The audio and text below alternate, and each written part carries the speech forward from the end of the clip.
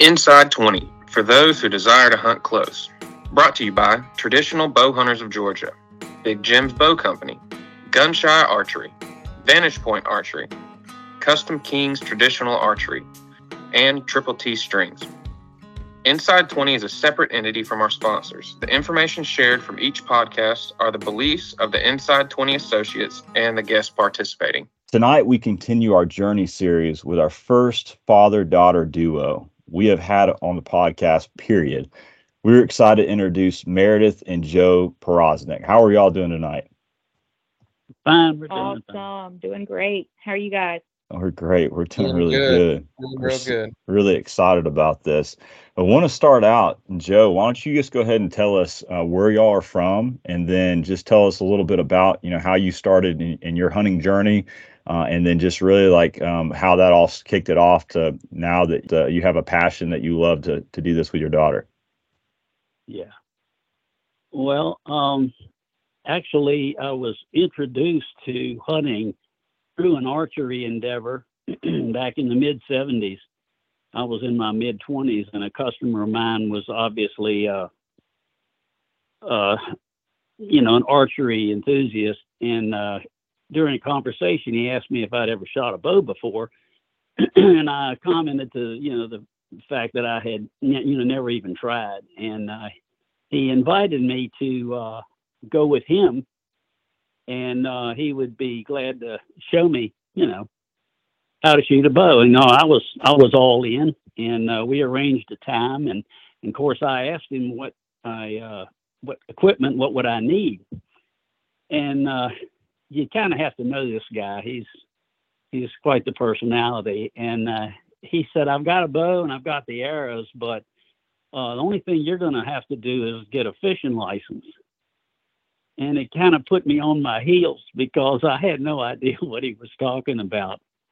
And he just smiled at me and he said, "Trust me, Joe." He said, "We're going to have a lot of fun." And I'd never shot a bow before, so I was really puzzled. But anyway, we got together, and he took me to a wildlife management area that had a waterfowl program. And part of their program was a 60-day bow fishing season to deal with the carp situation. It was a problem there. And this place was just, it was incredible. The carp would come in there by the tens of thousands during the 60-day season, and they wanted as many fish taken out of there as possible. And if we shot one fish that day, I know we shot 100, and they were big, big carp, some of them in the 20s, 25-pound range. And I was just flabbergasted that, you could be that close to the game, and having never shot a bow and having that much success, I just, I was hooked. It was just incredible for me. And I fell in love with the weapon, first of all, and then that much success. I just, the next thing on my agenda was to get a bow, and he suggested we could get into deer hunting. And so I bought a tree stand. I think it was a Baker back then. And it was a Jennings Model T. I think it was one of the first compound bows that ever came out. And I knew nothing about hunting at all. But I was in that first year, I was in the woods every day that I could. And I think I saw two does about 300 yards away one afternoon, and that was it for my first year of bow hunting, because I was totally in the dark. So I studied a lot, and the next year, about the first week of the season, I was already convinced it was going to be a challenge. But the first week of the season, my moment finally came, and I had a 4-pointer walk up on me one morning, and it was coming right to me, and there was another 4-pointer behind it. And they walked up less than 5 yards, from the stand that I was in. I could hear my heart beating. And they stopped side by side. And honestly, I had a target the size of a cow to shoot at. And it wasn't over 4 or 5 steps. And I shot about 4 feet over top of both of them. And I just came unglued. I swear I was crying. I don't think in my life I had never been that mad before about anything. I was a basket case. And I sat there and first of all, I wanted to throw my bow out of the tree. And then I sat there and I thought about it, then I realized how much trouble I was in, because the challenge and the magic of it all, being that close, it just blew me away, honestly. You were hooked. Yeah, I was done. I was hooked. And yeah, there's some folks that would just hang it up after that, and a lot have. They run into a little bit of and they just hang it up. Adversary. It was the challenge, and then I got hooked on every archery magazine, and back then it wasn't a whole lot of equipment available and technology, and so I guess I killed a few deer, and that was my pivot point, was this fellow that introduced me that way. And then it was a couple of years later, I had a few deer under my belt, and I wanted to try something else. And I got all wrapped up in going on a bear hunt. And I went on 3 guided hunts, and I never saw a bear. And, back then it was tough being a bow hunter, because there was very few guide services that were equipped or really knew how to set up stands and would work with a bow hunter. And I actually gave up on it after the third trip. And a mutual friend, a guy that was still going up there, he was going to Canada. He heard about a fellow named Rick Patterson up in Orillia, Ontario. And I didn't know it at the time, but Rick was the president of the Federation of Ontario Bow Hunters, which is a traditional archery organization. Well, all I knew about him was that he had an archery-only camp, and he only took bow hunters. And I said, I've got to call this guy and see what he's all about, because, judging with what I'd been through. So I gave him a call, and we hit it off. I mean, the first conversation, and I told him what I'd been through and never seen a bear. And of course, he had reassured me that there was plenty of bears, and he could, I'd see a bear, but, the matter of whether I could handle what to do next would be totally up to me. So I went up there, and I was shooting. By that time, I had purchased a Jennings elephant bow, and that thing would go up to 100 pounds, but I had it cranked up. It was in the low 90s. And Rick was, although he was traditional all the way, he was kind of fascinated with the bow. And of course, the first night there, within 2 hours, a bear came in and I shot him. And we hit it off really good. And I was going to go up there the next year, and he called me and said he was going to get a brand new bow, and he wanted me to get a bow like he was ordering. It was Asbel, a bighorn. And I said, okay, fine, get 2 of them. So when I got up there, well, actually, I had it shipped to me, so I shot it some. But it was a 75-pound Asbel bighorn, which my oldest son is shooting now. And I killed a bear with that. And the next year I went, he had a bow. I was going to hunt with that bow again. And he had a brand new longbow that he'd gotten, and I didn't know what it was. And he said, I tell you what, if you hunt with this bow, I've got a bow that I want you to try. So he had just gotten it in, and I hunted with that. And the first night I didn't see anything. The second night, a bear came in, and I happened to be filming. I was doing some self-filming then. And daggone, I got the whole thing on film, and I shot the bear, and it ran up the hill and rolled down dead right at the bottom of the tree. And I was in shock. I couldn't even talk. I had it on film. I was trying to talk in the camera, and I was just rattled out of my cage completely. So it was it was a heck of an experience for me and Rick and I. I mean, we just, from that point on, we've been lifelong friends. We get together often, but he was a major influence between the first guy taking me bow fishing and then meeting Rick with the traditional situation. I've been hunting with a longbow for 35 to, I don't know, going on 40 years. Wow. It's amazing just to see that one person doing that one time, and then Rick spending his time with you to take you, and what that did and how that changed your trajectory. And I think that's a testimony to everybody. Like, that was a long time ago, but even today, like, there could be somebody listens to this and they have that opportunity. And if they think, well, I don't have time, or that person may not stick with it, you never know, right? You never know. You just, it was all of it. Both situations were just totally unexpected. Amazing. That's a great story. It really is. And so then fast forward, right? Then eventually you got how many children? How family? Let's talk about that. Right. Meredith has two brothers, an older brother, he's 3 years older, and a younger brother is a year younger.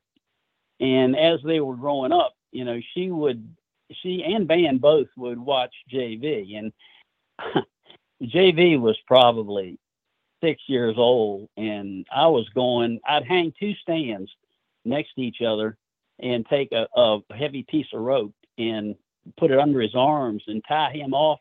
And I had one of these little plastic $10 bows from, not Walmart then, but like, a department store. And I made him arrows out of dowel rods with crutch tips on them. And I would pull him up in the tree stand. I used climbing spikes for, probably 30 years. I'd hang both stands, and then I'd tie a rope under his arms. I'd pull him up and put a safety belt, and he'd sit there with his bow. And when a squirrel would come out, I'd let him shoot at a squirrel or anything he wanted to. But when a deer would come out, I'd shoot at a deer. And he got to witness me shooting and killing some deer, before he could really even draw a bow, a significant bow. And he started with a longbow. It was a youth model longbow that I think I got from Custom Kings way back in the day. So when he's in the stand with you and you're sitting there and you let him shoot at some squirrels, then like around that same time, that same age, eventually you shoot a deer in front of him. How old was he? Do you remember that first deer you shot in front of him? He was, the first time we both set a stand, he saw the deer before I did, which was so cool. That's great. He was going, Dad, and pointing over there. And I turned around, and of course, I blew him up, over that, and that just really, that turned him on, and it was all good. It was so exciting for the two of us. But he was probably, when I'd take him turkey hunting, my fanny pack around my back, when we'd come to a water crossing, he'd sit on my fanny pack and put his arms around my waist. So I'd be trudging through, swamp up to my knees, and he'd be back there. Wow. He couldn't have, on like a little monkey. Yeah, like a little monkey. He was awesome. My fanny pack. But he was probably, I don't know, 6 years old, 7 years old. Wow. He had his own ground blind in the backyard. We had two pine trees, and I had a stand built, a good stand between the two. And then I had camouflage material going down all the way to the ground. And they had a seat there, and they had a hole in the camouflage, and they would shoot these little toy bows with crutch tips on the arrows. And at the squirrels, of course, he couldn't hurt them. Right. But, I'd let them shoot, and we had a lot of these blackbirds that around, and I wouldn't let him shoot any birds of color, for robin or anything, but there were so many of them. And I remember he was just a little tiny thing, and he actually did get himself a blackbird. I got a picture of him holding it up with the wings spread apart, and I mean, this bird covered his chest up, a little blackbird. Wow. He was That's awesome. small. picture is precious. What a childhood that is. So Meredith, can you tell us a little bit about your first time hunting with your dad? First time hunting with him? Oh gosh, I'm trying to think. Well, as for kind of how I got into hunting with him, it really didn't even stem from hunting to begin with. It stemmed from water skiing, to be honest with you. So my dad was a professional water skier back in the day at Cypress Gardens. And so when I was little, I was probably 5 years old. I watched him teach my older brother how to barefoot ski. And I saw how proud he was, and just the way that he lit up and the way he called his buddies, and he just had to tell all of his buddies about my older brother and what he had done. And next thing you know, my little brother, who's a year younger than me, he goes out there. Dad takes him barefoot skiing, teaches him how to barefoot. And when he come back to the beach, I saw them doing their little photo shoot, and Dad was all lit up. And he was like, "Susan, you're not going to believe what Van did, blah, blah, blah, blah, blah." And I just remember getting this feeling in the pit of my stomach, like, I need that. Like, I need to feel that he feels that way about me, you know? And so at that point, I was like, I got to keep up. And it took me probably, probably took me 2 days or so to say anything, but because I was contemplating, them barefoot falls are hard, right? Those hurt. And I wasn't fully sure if that's something I wanted to do or not. So I thought about it, and then I approached Dad, and I was like, "Dad," I was like, "how come the boys get to go barefoot skiing and I don't?" And he kind of looked at me. I was in shock. I didn't expect that from my little girl, you know? And I said, "Meredith, this is something," I said, "you saw him fall." I said, "This is something that you have got to really want to do bad because it's going to ring your bell. And you gotta know this right out of the gate." And yeah. she said, "Yeah, I want to." At that point, I had decided in my mind that it was all or nothing, and I was going for it. And I went for it, and I did it, and he lit up, and I got Well, I got to tell you this part, because, you know, I figured she'd take a couple of falls and get her eyelids peeled back over her eyes, and then she'd say, "Well, I've had enough." But, you know, she watched what they went through, and she pays attention, and she listened well. And I took her out, and I had her riding on a hydro slide, and she put her feet down, and the very first time I gave her the nod. I was going to give her the speed where she could stand up and the water was going to hold her. She put her feet down, and she popped right up, and she went. We were in a creek, and I ran out of water. We must have gone over 2 miles, and her very first step off, she went the entire length of the creek. Wow. And yeah. And at that point, you know, you only have to barefoot for 60 seconds to be a lifetime member in the American Water Ski Association Barefoot Club. And she probably went 2 minutes, 2.5 minutes. The Oh my first goodness. time, and I realized that this is not normal. And it was, I just can't tell you what it was like for me. So my life was basically trying to keep up with my brothers to make my dad proud. And so, you know, once the whole barefooting thing happened and I saw how proud he was of me, that in itself became an addiction for me. And so when my brothers started hunting, it was kind of the same scenario. You know, I was watching them coming home doing the photo shoots with the turkeys. And I looked at Dad one day and I said, "Dad, how come I always have to stay home?" And it was like the same thing all over again. And I'll be honest with you, deep down, I was scared of killing a deer. I didn't want to hurt an animal. There was nothing inside of me that wanted to, you know, go through and harvest any type of animal. My whole intent, my whole goal was just to make my dad proud. That's all I wanted. And so as I started hunting with him, And these things started happening, and I started killing deer and, seeing how you process them, how you harvest them, you take the meat to the table. I mean, we don't kill something if we're not going to eat it. That's just a way that, what we've always lived by. Yeah, and we do like to eat it. Yeah. Deer meat is normal 2 or 3 times a week in our household. But as I began to, spend more time with him in the woods, it just became such a passion, and him and I have been inseparable ever since. I mean, we've bonded through so many different adventures and endeavors in the woods, and you just can't.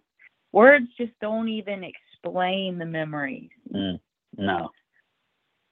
And y'all still love to bow hunt, right? Like, you got Meredith into that. You talked about that bow hunting was kind of like one of the first things, or bow fishing, I'm sorry, is one of the first things that you got into, and y'all still do that, right? Yeah. Yes. In fact, we have a bow fishing team.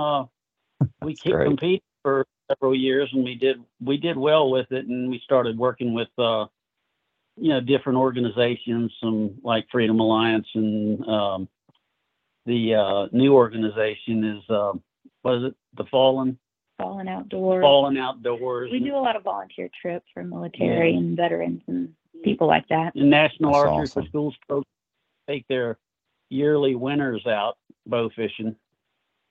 We work with Karen. She's retired now, but she was in charge of youth education for the Game and Fish Department here in Virginia for years, and we worked with her. And in fact, we still take her and her husband out.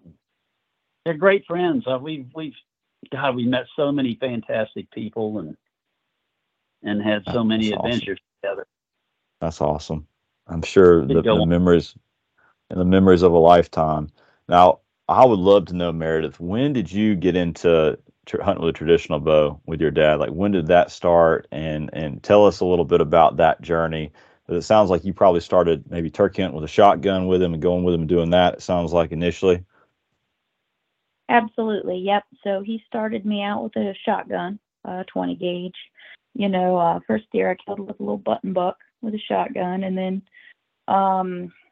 turkey hunting, of course, with a shotgun. And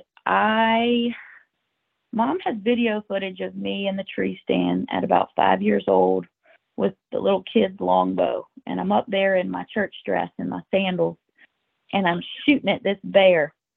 And every time I hit that thing in the butt, I turn around and I look at Mom and I'm like, I hit him in the bottom. and my older brother's up there in the tree stand with me, pushing me all around, flying all around.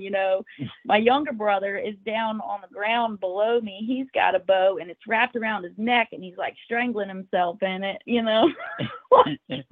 was the chaos, the memory. Yeah.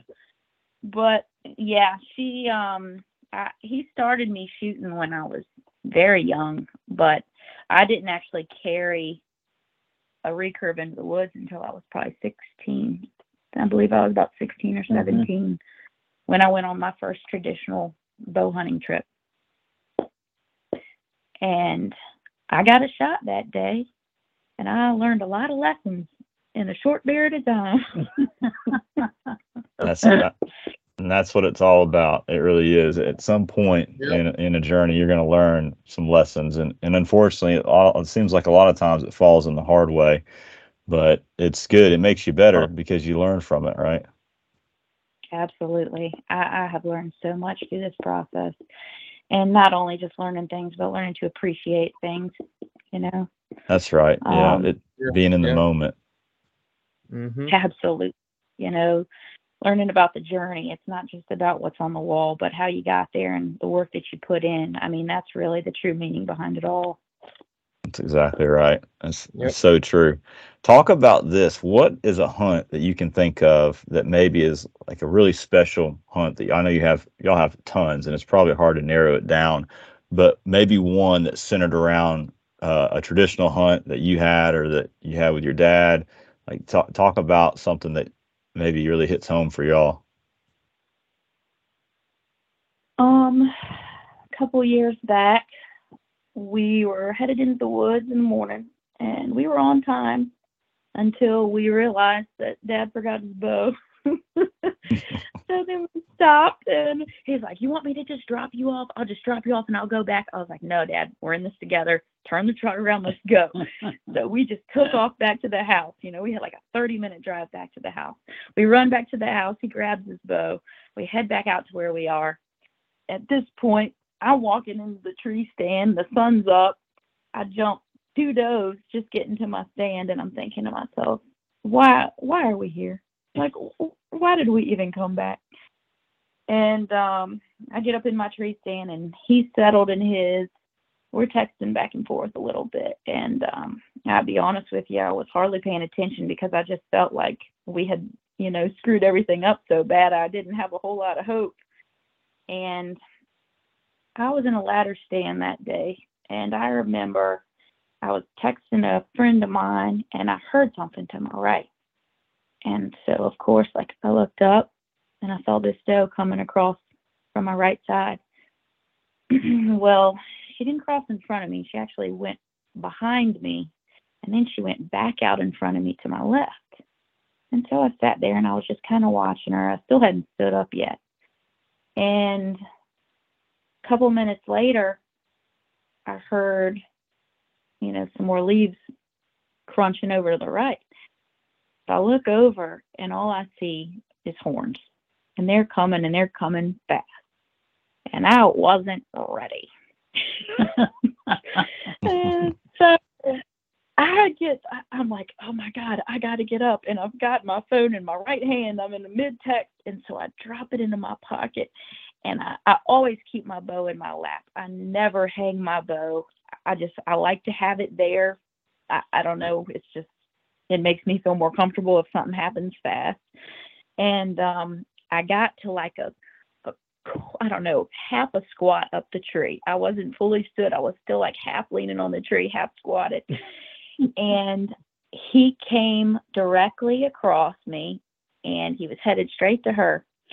And about, I don't know, I'd say about 15 minutes before that, I found myself looking at this little tree. It was probably about 2 inches wide. And I thought to myself, and I never do this, and it's so crazy, and I feel like this is just God. I thought to myself, if a deer stops right there at that tree, like, I felt extremely confident with it. I was like, if a deer stops there, that's my shot. I have that shot. And daggone, if this buck didn't walk straight across, stopped exactly in the same spot that I was focused on earlier, turns broadside, turns his head to the right, so he's looking away from me. So I come back to full draw. Well, this was another learning experience for me. I'm squeezing my nock so hard because I'm so nervous and flustered that my arrow comes off the shelf, and my arrow is laying across my forearm at full draw. Oh, no. And I thought to myself, I knew it. I knew I was going to screw this up. This is too good to be true. You know, like, what the heck? Well, I guess it was just, I don't know what it was, but I was like, okay, Meredith, you got this. You got this. You're confident in this shot. You thought about this earlier. Get yourself together. And so I never let my bow down. I kind of flipped my forearm, like flipped my elbow up. And luckily I had a little piece of velvet right there on my bow, so it didn't make any noise. And I just pushed it right back onto the shelf, and I anchored, and I found my spot, and I released, and I hit him. I hit him exactly where I wanted to. And he kicked so hard, and he took off running. And I about lost my mind. I was just like, oh my God, it came together. And I was freaking out, and the tears just started rolling. And I'm in the stand by myself, and I'm crying, and I'm smiling, and I'm looking up at the sky, and I'm pointing at God, and I'm like, thank you, thank you, thank you. And I was just I was crazy. I was a crazy person. I really was. And so I texted my dad, and I called him, and I was like, Dad, you're not going to believe it. And he was like, what's going on? I was like, a monster buck just walked out in front of me. He's like, no, he's like, "You get a shot?" And I was like, "Yeah." And I was like, "And you're not going to believe this." And he goes, "What?" And I said, "I hit it where I was aiming." That's great. That's awesome. No. That is the main goal right there. Hit where you're aiming. That's I You it. don't do anything else. Hit where you're aiming. I said, "Oh my God, I hit it where I was aiming." So, anyways, I thought I put a good shot on him, but it wasn't as good as I thought it was. We gave him time. Yeah, we gave him an hour. I really thought that I double lunged him. So we gave him an hour, and then we started dredging through the swamp following the blood trail. And the next thing you know, and we found blood. We found blood all over the trees. It was coming out of his nose. It was a pretty solid hit, we thought, but we even found the other half of the arrow, and, we measured that and came to realize that 9 inches of that arrow was in him. And as we were looking for him, we heard something start thrashing through the woods. And it was the most sickening sound I've ever heard in my life. And that was him jumping and taking off. And I'll tell you that we probably spent, I remember adding it up, we probably spent a total of somewhere between 22 and 25 hours tracking that buck. We backed out of there at that point, but we came back the next day, and we tracked and tracked and tracked. We covered every piece of ground we could, and we just couldn't find him. And it just crushed me, because I just felt like for the first time I had done everything right, because I'd paid a lot of dues prior to that. I had screwed up on a lot of deer. I can't say that my confidence was all there. It took me a long time to be successful. And so I was very discouraged at that point. But we didn't quit. We said we're going to go back and we're going to look for him one more time. And we were walking around. We had another guy with us. And this guy goes, "Hey, y'all smell that smell?" Wind was blowing all different directions. It was swirling. We were in the swamp. And I thought to myself, yeah, it's a pretty rank smell. And he was like, yeah. Well, we split up, and we all went different directions. And Dad, I'll let you kind of go from there as to what you found. Well, Jimmy and I were close together, and we lost track of her. And we really weren't far from where we had been doing the majority of the looking. And I walked up, and it just startled me, because I walked right up on him laying there. And Buzzers. yeah, oh yeah, we did notice a buzzard that had launched out of a tree and took off flying. We could hear him when he lit off of the branch. We had spooked him, and that was a bit encouraging for me. I thought we might be getting close to something, so I kind of walked over that way, and I walked right up on the carcass. The coyotes had been in there too, and but the rack was there, and the rest of her arrow was there. It was no doubt it was her deer, and so we went ahead and cut the head off, and we were going on back. We hit the main road, and he and I were walking, and we were carrying the thing, and we looked way down the road, because we were trying to find her, and she was quite a ways down the road coming towards us, and we were right next to the wood line. So I said, toss it. And Jimmy, the guy that was with us, he tossed it over in the wood. Of course, when she walked up, we were not, we were really down and out, because we had not seen anything, and we were really rubbing it in, and because that was definitely our last shot at trying to find this thing. How cruel can you That be? is, oh goodness, that is. Yeah, that's a little wrong. Yeah, I don't know what kind of relationship y'all have. It sounds like y'all joke and kid a lot if you're doing that in that moment. Oh yeah. Well, I looked over. Well, I looked down the road and I saw Jimmy kind of toss something into the woods, but I was so far away I couldn't really tell what it was. But I had a feeling they were scheming on me. So they come up the road and they're like, "Yeah, we didn't see anything. I'm sorry. Like, I know you're upset. This is so terrible. Blah blah blah blah blah." And I'm like, "Yeah, I'm not saying much because I'm still thinking you two are shady. I don't trust you guys." And so I meet them, and then we turn around and we start going back down the road. And I said, "I'm gonna look over here where I thought they tossed something." And they're talking to me, and we're walking past it, and I look over, and all I see was horns. And I turned around and I looked at Jimmy, and I took off running, and I just tackled him. Oh my goodness. And I was like, "I knew it!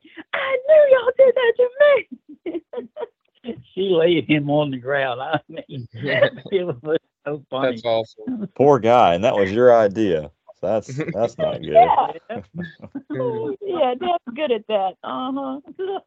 Inside 20 is brought to you by Traditional Bow Hunters of Georgia. Head on over to tradbowga.com for more information. And by Big Jim Bow Company, the place for custom bows, handmade leather goods, and much more to meet your traditional archery needs. Check them out at bigjimbowcompany.com. Gunshy Archery, the perfect custom-made quiver for both 2 and 3 blade broadheads. Check them out at gunshyarchery.com. VPA Broadheads, precision machined one-piece broadheads, 2 and 3 blade mode is available. Check them out at vparchery.com. Custom King Archery, the best price on the best traditional archery products since 1972. Check them out at customkingarchery.com. Triple T Strings created champion-level Flemish and endless strings for hunters and target shooters using the best materials. Check them out at TTT Strings on Facebook. I want to know, Joe, how you felt when she called you initially. Like, what was your initial reaction? Do you remember how you felt when she first called you and told you she shot that deer? Oh, I was what? You know, I was ecstatic. And then when she said she hit where she was aiming, and she, like she said, she'd paid her dues. You know, she'd had the not to full draw and you know, all the things that you got to go through, you know, fine tuning the traditional idiosyncrasies. And God, it was just, and then when we found, what was it, 7 or 9 inches of arrow, you know, it only takes about 6 in the right place to get to the lungs. I really, you know, we had a really good feeling, but that first conversation on the phone, I was, you know, I mean, what do you say? I was just, everything she said, I was, what? You don't know what? Hey, you're excited. I'm sure. I can only imagine. God. Super fired up. Yeah. Talk about a Oh, roller coaster, though. I mean, that for that ending to take place after you spent all that time walking around searching and then to stumble upon it like that. How far was it from initially, Meredith, where you'd shot him at? Was it a long ways? I'd say probably 300 yards. Yeah. It Okay. wasn't that far. So it wasn't terrible. Yeah. But in fact, it was not far, probably 25, 30 yards from another one of our stands that we hadn't been hunting. And it was, that was a surprise because he was really right in our ballpark then. Wow. That deer really, and it scored well too. It did very well. It was a nice buck. It's funny how those deer, they'll almost make a big circle when tracking them like that. I know I've had them do that in the past. Make those giant circles get back behind you. Yep, that's very similar to what he did. Yeah. But it blew my mind. I mean, I just thought, well, I guess I single lunged him. You know, that's the only thing I could come up with. Yeah. It's crazy how hard he kept pushing and for so long. They're so tough, though. Yeah, I mean, their will to survive is just unmatched. And it sounds like that deer was probably a mature deer. What did it end up scoring? I believe it was 136 Pope and Young. That's awesome. Awesome. Congratulations. That is That's a great. huge accomplishment. So, Joe, you must have a lot of joy and pride when you hear your daughter tell those stories. I can only imagine it makes your face light up. But how has having your daughter in the woods impacted your hunting? I've hunted for a long, long time, really basically by myself. I had a hard time really, in the beginning. I was, a lot of my friends were shooting compounds, and I got to the point I just couldn't be around them. I couldn't practice with them, and I couldn't talk about shooting or hunting. And it's a mind game, and you just gotta get so totally focused on the endeavor. And I just had to give up some things to deal with myself, but when the kids came along and watching them go through all of the frustration, and all three of them shoot traditional now. The oldest one shoots my bighorn, and during the years, as Van was growing up, I acquired another bighorn that a friend of mine had bought, and he wanted to get rid of it. And it's identical to the other one that JV has. So both of them are shooting bighorn, Asbel bighorns, and they're old bows, and they're just like the day we bought them. Wow. Yeah, that's the beautiful thing about traditional bows too, is like if they could all tell a story, imagine what stories that they would tell. And then too, the value of them, right? Like you can keep them from a long time, and they're still worth sometimes more than what they were when they were brand new, right? Well, their functional art is what they are, man. Each one of them. Exactly right. I really don't care if it's a production bow or not. I mean, take it outside and shoot it, and you'll understand that. Yeah, absolutely. But I guess the journey has been just for me. I mean, even now, I enjoy going, but getting to watch them when it works, when it comes together, I just cherish those moments. And we've had some, a lot of adventures. My goodness, I mean, you talk about traditional. I mean, it's not archery, but we went on a blowgun hunt with blowguns last year, and we went to Florida with a friend of mine, and we went on an iguana hunt, and I swear we had so much fun. It was only a 1-day deal, but it's traditional. I mean, blowguns are pretty primitive. Yeah, you're talking our language. Me and Matt both have blowguns, and we love them. I love it. It's a lot of fun. I've been down to South Florida and shot a few iguanas. Not like a legit outfitted trip where you're in a boat. I've seen those. It looks like a blast, an absolute blast. Mm-hmm. Well, we got a friend down there. I was in charge of outdoor recreation at Fort Lee for 10 years. And I met a lot of people that were, I ran the hunting program, all the shooting sports and all of that.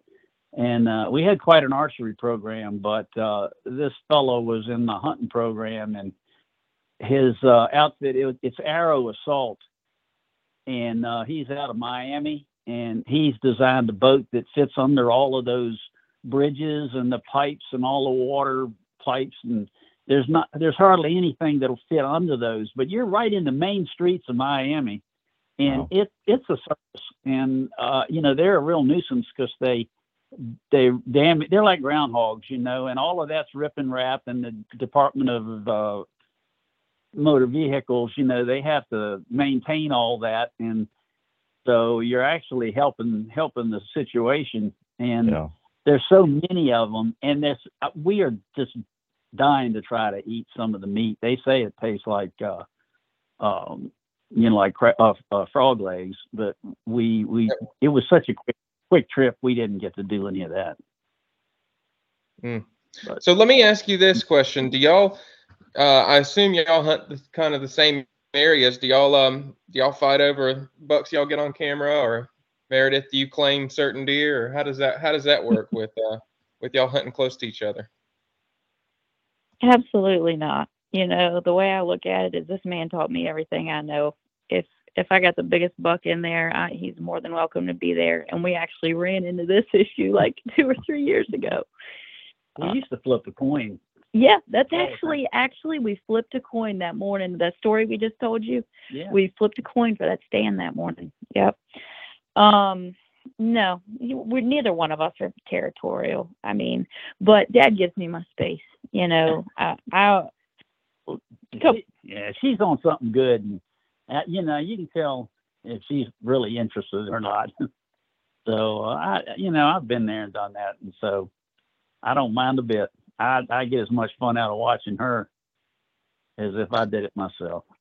He says, well, what if that thing walks up under me? I said, if that thing walks under you, you shoot it, Dad. You That's shoot right.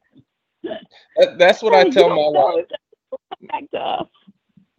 That's what I tell my wife. I say, I gotta get it out of my system now, Brooke, because when Jonathan, my son, gets old enough, I said I gotta devote my time to him. Part of me knows that it's kind of an excuse to go hunting, but the other part is very serious. So yeah, absolutely, yeah. I- It's just been so many lessons. I feel like it's a part of my core being at this point. I'll be honest with you. Do you feel like you there's more of a fire now, Meredith, like as you gotten older, or is it always been there and it's kind of just stayed the same? Oh no, it's tenfold. And every year it gets worse. And I am broke because of it. Let me tell you. Every year I'm like, oh, all right, I should do this. I should do this. I'm investing in the cameras, and I'm, trying to get, I'm shooting a October Mountain Products longbow right now. But last year I was shooting Dad's Bighorn Ram Hunter longbow, 45 pounds, but I wanted to up my poundage. So I got a different bow this year too. But yeah, when I initially started, my passion was not there. I mean, when I initially started, it was all about just trying to make my dad look at me in the same way that he looked at my brothers. I wanted to keep up, and I wanted him to know that, like, I swear I can do it too, and then the more that I did it, the more I just fell in love with it. And then the traditional archery, that just multiplied everything times 10. I mean, I enjoy shooting deer with a shotgun every now and then, but nothing can relate to the satisfaction of killing an animal under 15 yards and it doesn't know you're there. It's using all of its own senses. You're in his home. He can use his smell. He can use his sight. He can hear. I mean, you give him every advantage, and then you get that close. It's just so different, and it's unmatched, isn't it? It's unmatched. And it's hard. It's really hard to communicate with others who haven't tried it. Like I said, like, words just don't describe it. You just, I don't know. I had a really nice buck a couple years ago that I was on, and it was the biggest buck I've ever seen in my life. And I had 4 encounters with him, and it was during shotgun season, and I had him, I think, 15 yards. He was broadside, but he was alert, and I didn't have any cover, and I had a tree between us, and I was trying to figure out, go left or right of the tree.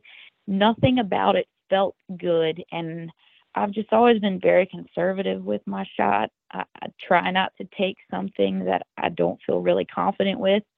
1, for the animal, and 2, because the last thing I need to do is start taking shots that I know I'm not feeling good about. And then when I take the shot and mess it up, then my confidence starts to deplete, right? It's such a mental game. Yeah. So, and I had a feeling, I was like, I think he's going to turn and come back under me. And he did. And he came under me. He was probably 10 steps under me, but there was brush between us. And I was wearing a finger tab that was Velcro, and I flipped my hand to kind of put my hand on the string, and when I did, the Velcro went, And when it did that, the deer kind of spooked and jumped back a little bit. And then he kept feeding, but he wasn't coming back to me. And then I had him a couple of days later at 25 yards broadside feeding. And I had pictures of him and I had video footage of him. And I had so many people, like, well, I not a ton of people because I didn't tell a lot of people about it, but I had a handful of people, Meredith, why don't you take a shotgun in there? Or if you had a compound, you'd have him on the wall.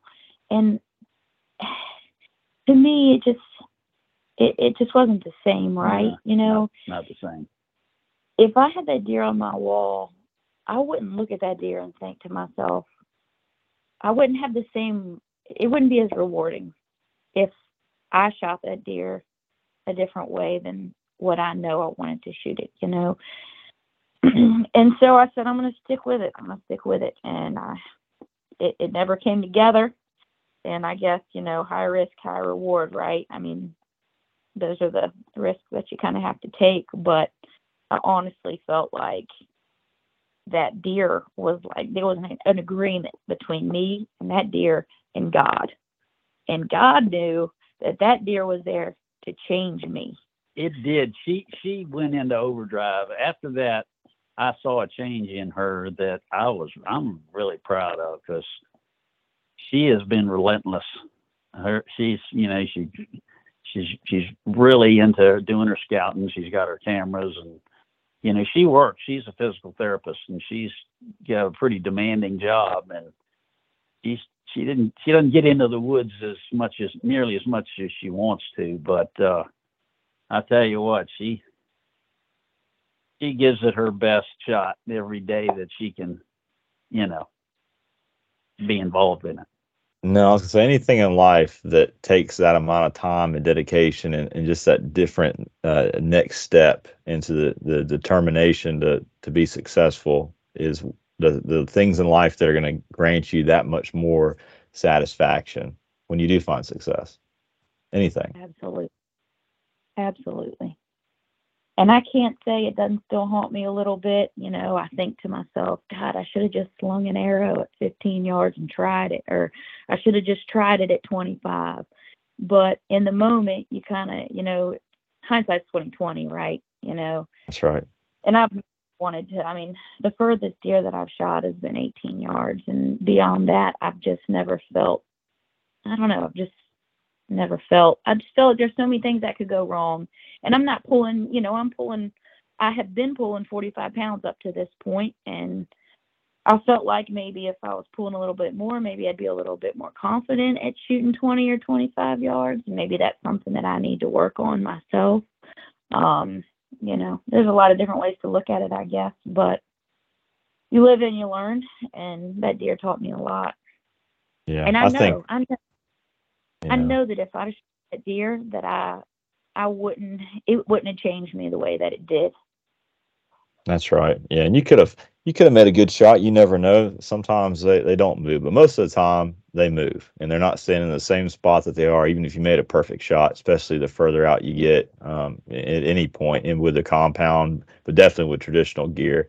I need to know this, Joe, though. All right, so you've got to be proud, right? You got 3 kids. You obviously are passionate about the outdoors and hunting specifically, and you got them all with a desire now and this later in life to love to shoot traditional bows and hunt with them. So kudos to you. That's a huge accomplishment in itself, just to be able to do that. If you look at it from a selfish side, which is not, but then now you've got your little girl who obviously has a fire and love for it still to this day, which I think is now, I would say, to me, next level if you compare it into how many females are actually like driven and passionate about hunting with a traditional bow.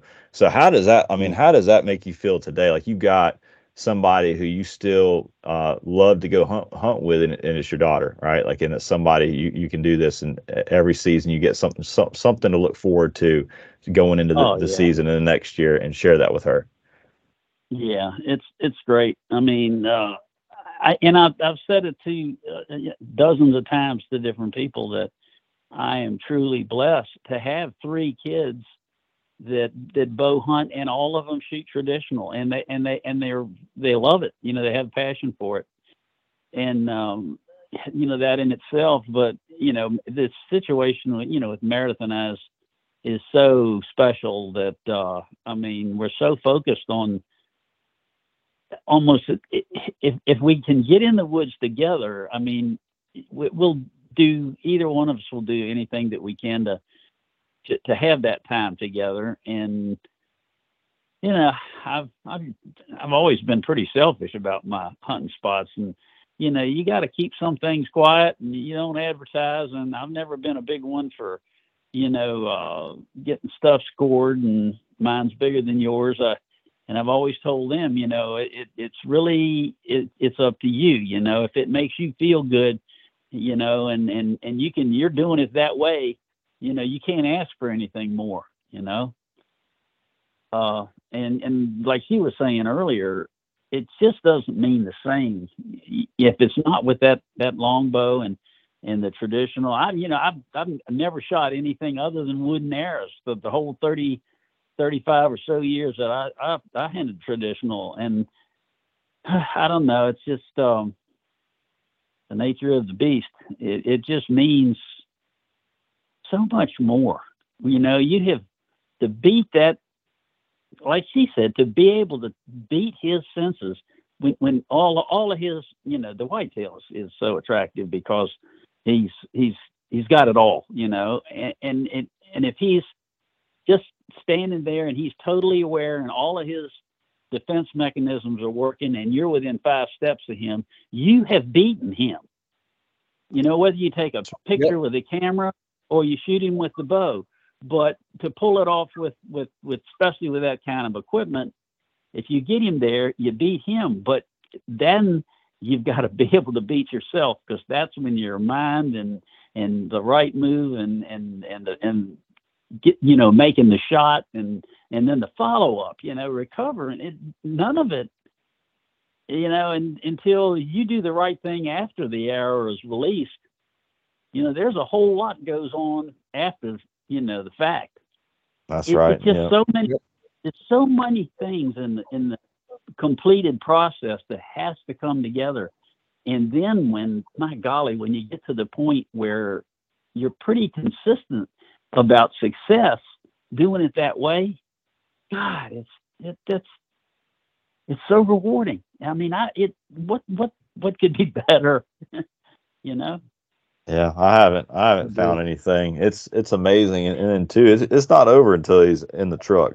To me, and in my experience, and Meredith, you obviously have seen that, and it's a shame when it happens that way. But think about the highs and lows that you experienced in that, and the story. Like, if it worked out the same way every single time, yes, in the moment it would be nice. You're thinking to yourself, I do not want to be out here drudging through this swamp at this point in time. Like, we need to be at the house, but you wouldn't have the story that you have. Like, it makes that story even more unique, and that's what makes it special. And you just never know. Like, after the shot, you can think to yourself it was a perfect shot, and you start second guessing yourself, and it's fun. I don't know. It's unmatched, I think, especially like in this area of a hobby for me and for Tim as well. And so I think that's why you find so many people that are so like-minded. I think you have to have the will to keep going, and the challenge is what really gives you that satisfaction, that next level of satisfaction. Yep. Absolutely. And it's just fun. It's just fun all around. If it wasn't fun, you should just stop, I believe. But man, getting out there with the traditional bow in the backyard and just shooting, not even hunting, it's just so much fun to go out there and do. And it's turned more into kind of, it sounds cheesy, but it's turned more into kind of, this is the way I live now. I'll go in the backyard and I shoot in the off season, and I do that dang near every single day, and it's all leading up to hunting season, just getting ready. So it's kind of the way you live now. Mm-hmm. That's just the way I think about it. So. It absolutely is, and it's so cool because, going on different hunts with different people, something that I've kind of noticed is the people that you gravitate towards the most, especially in the hunting world. Like, when you find a hunting partner that you genuinely, truly love to hunt with, it's almost like you've found so much more than that. You found someone who shares the same values, who respects the same things that you respect, and who has the discipline and the passion, you know, and the moments that you share with these people, you're there for their highs, you're there for their lows, right? And so it just, you learn so much about someone's true colors in the woods, you know, where they give the credit, who they give the credit to, where they point the blame, you know, what they appreciate, what they don't appreciate. I feel like if you find a friend that you genuinely love hunting with, you've found someone who's going to be like one of those once in a lifetime friends, like one of those friends that you can count on one hand. And I absolutely feel that way about my dad. I mean, I could tell you so many times, I mean, where we don't even communicate, but we communicate. I don't even know how to explain it. There's been so many scenarios, especially turkey hunting, where we're just so much on the same page. We both know our next step. We don't talk about it.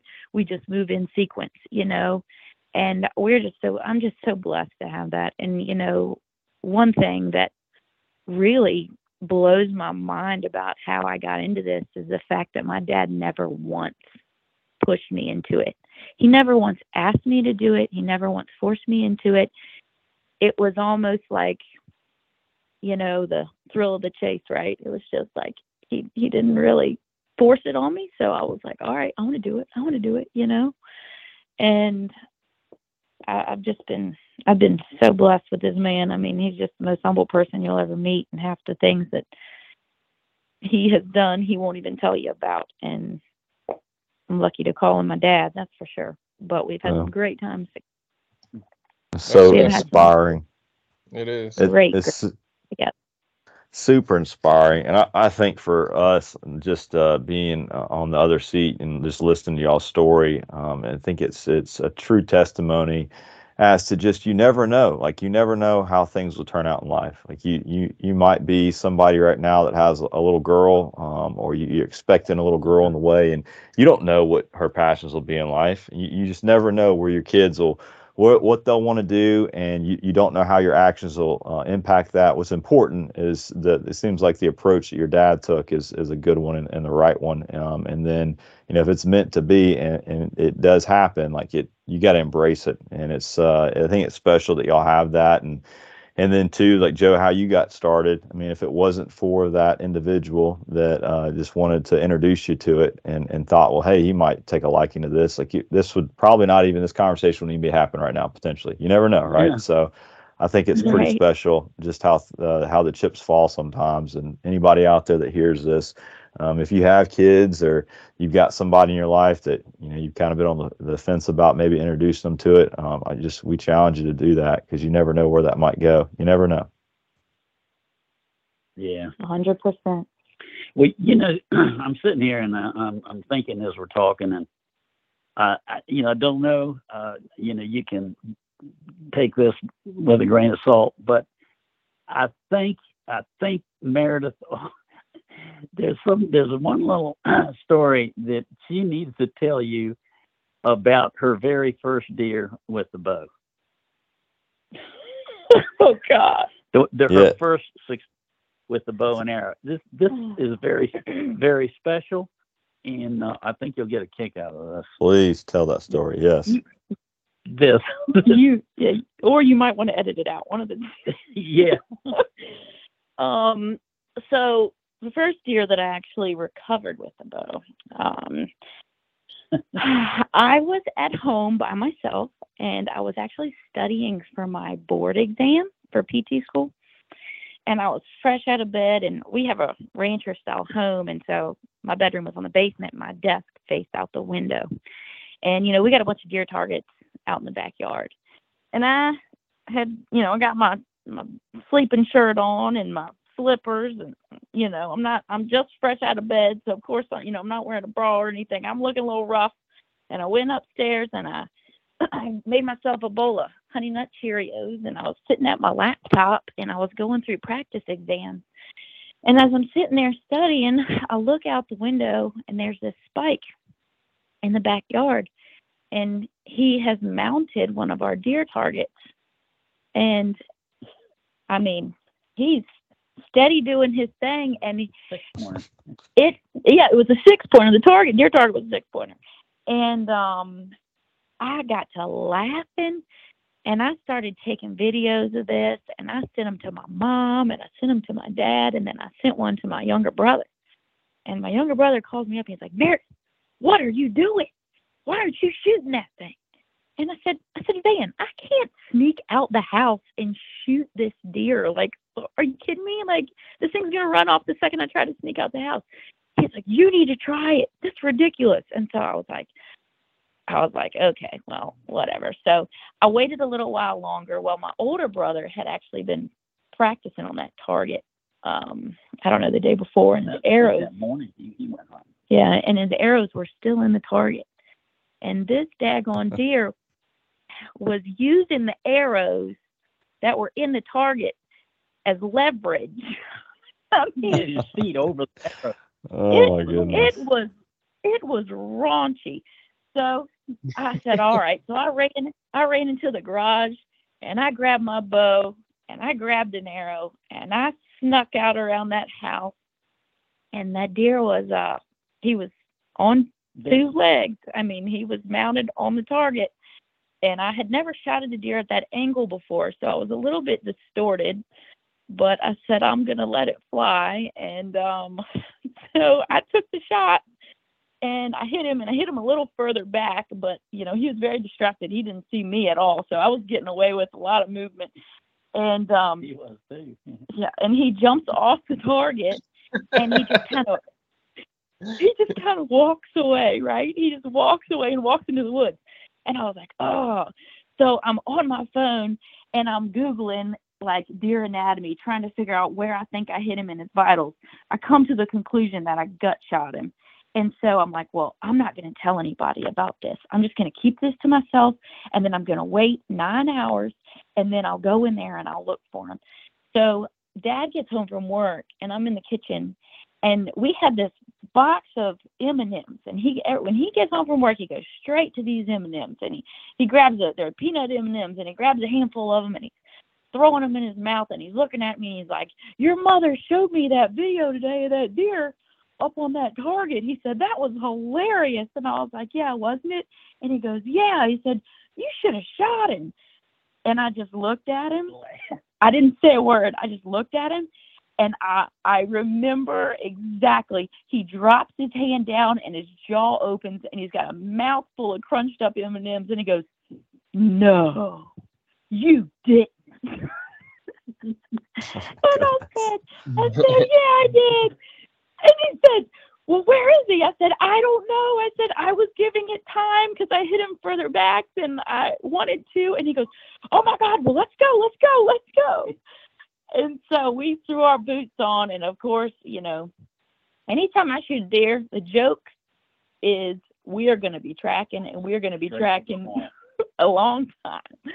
And we tracked that night. We couldn't find him that night. It was raining. It was dark. And so the next morning we went back in there and we found him.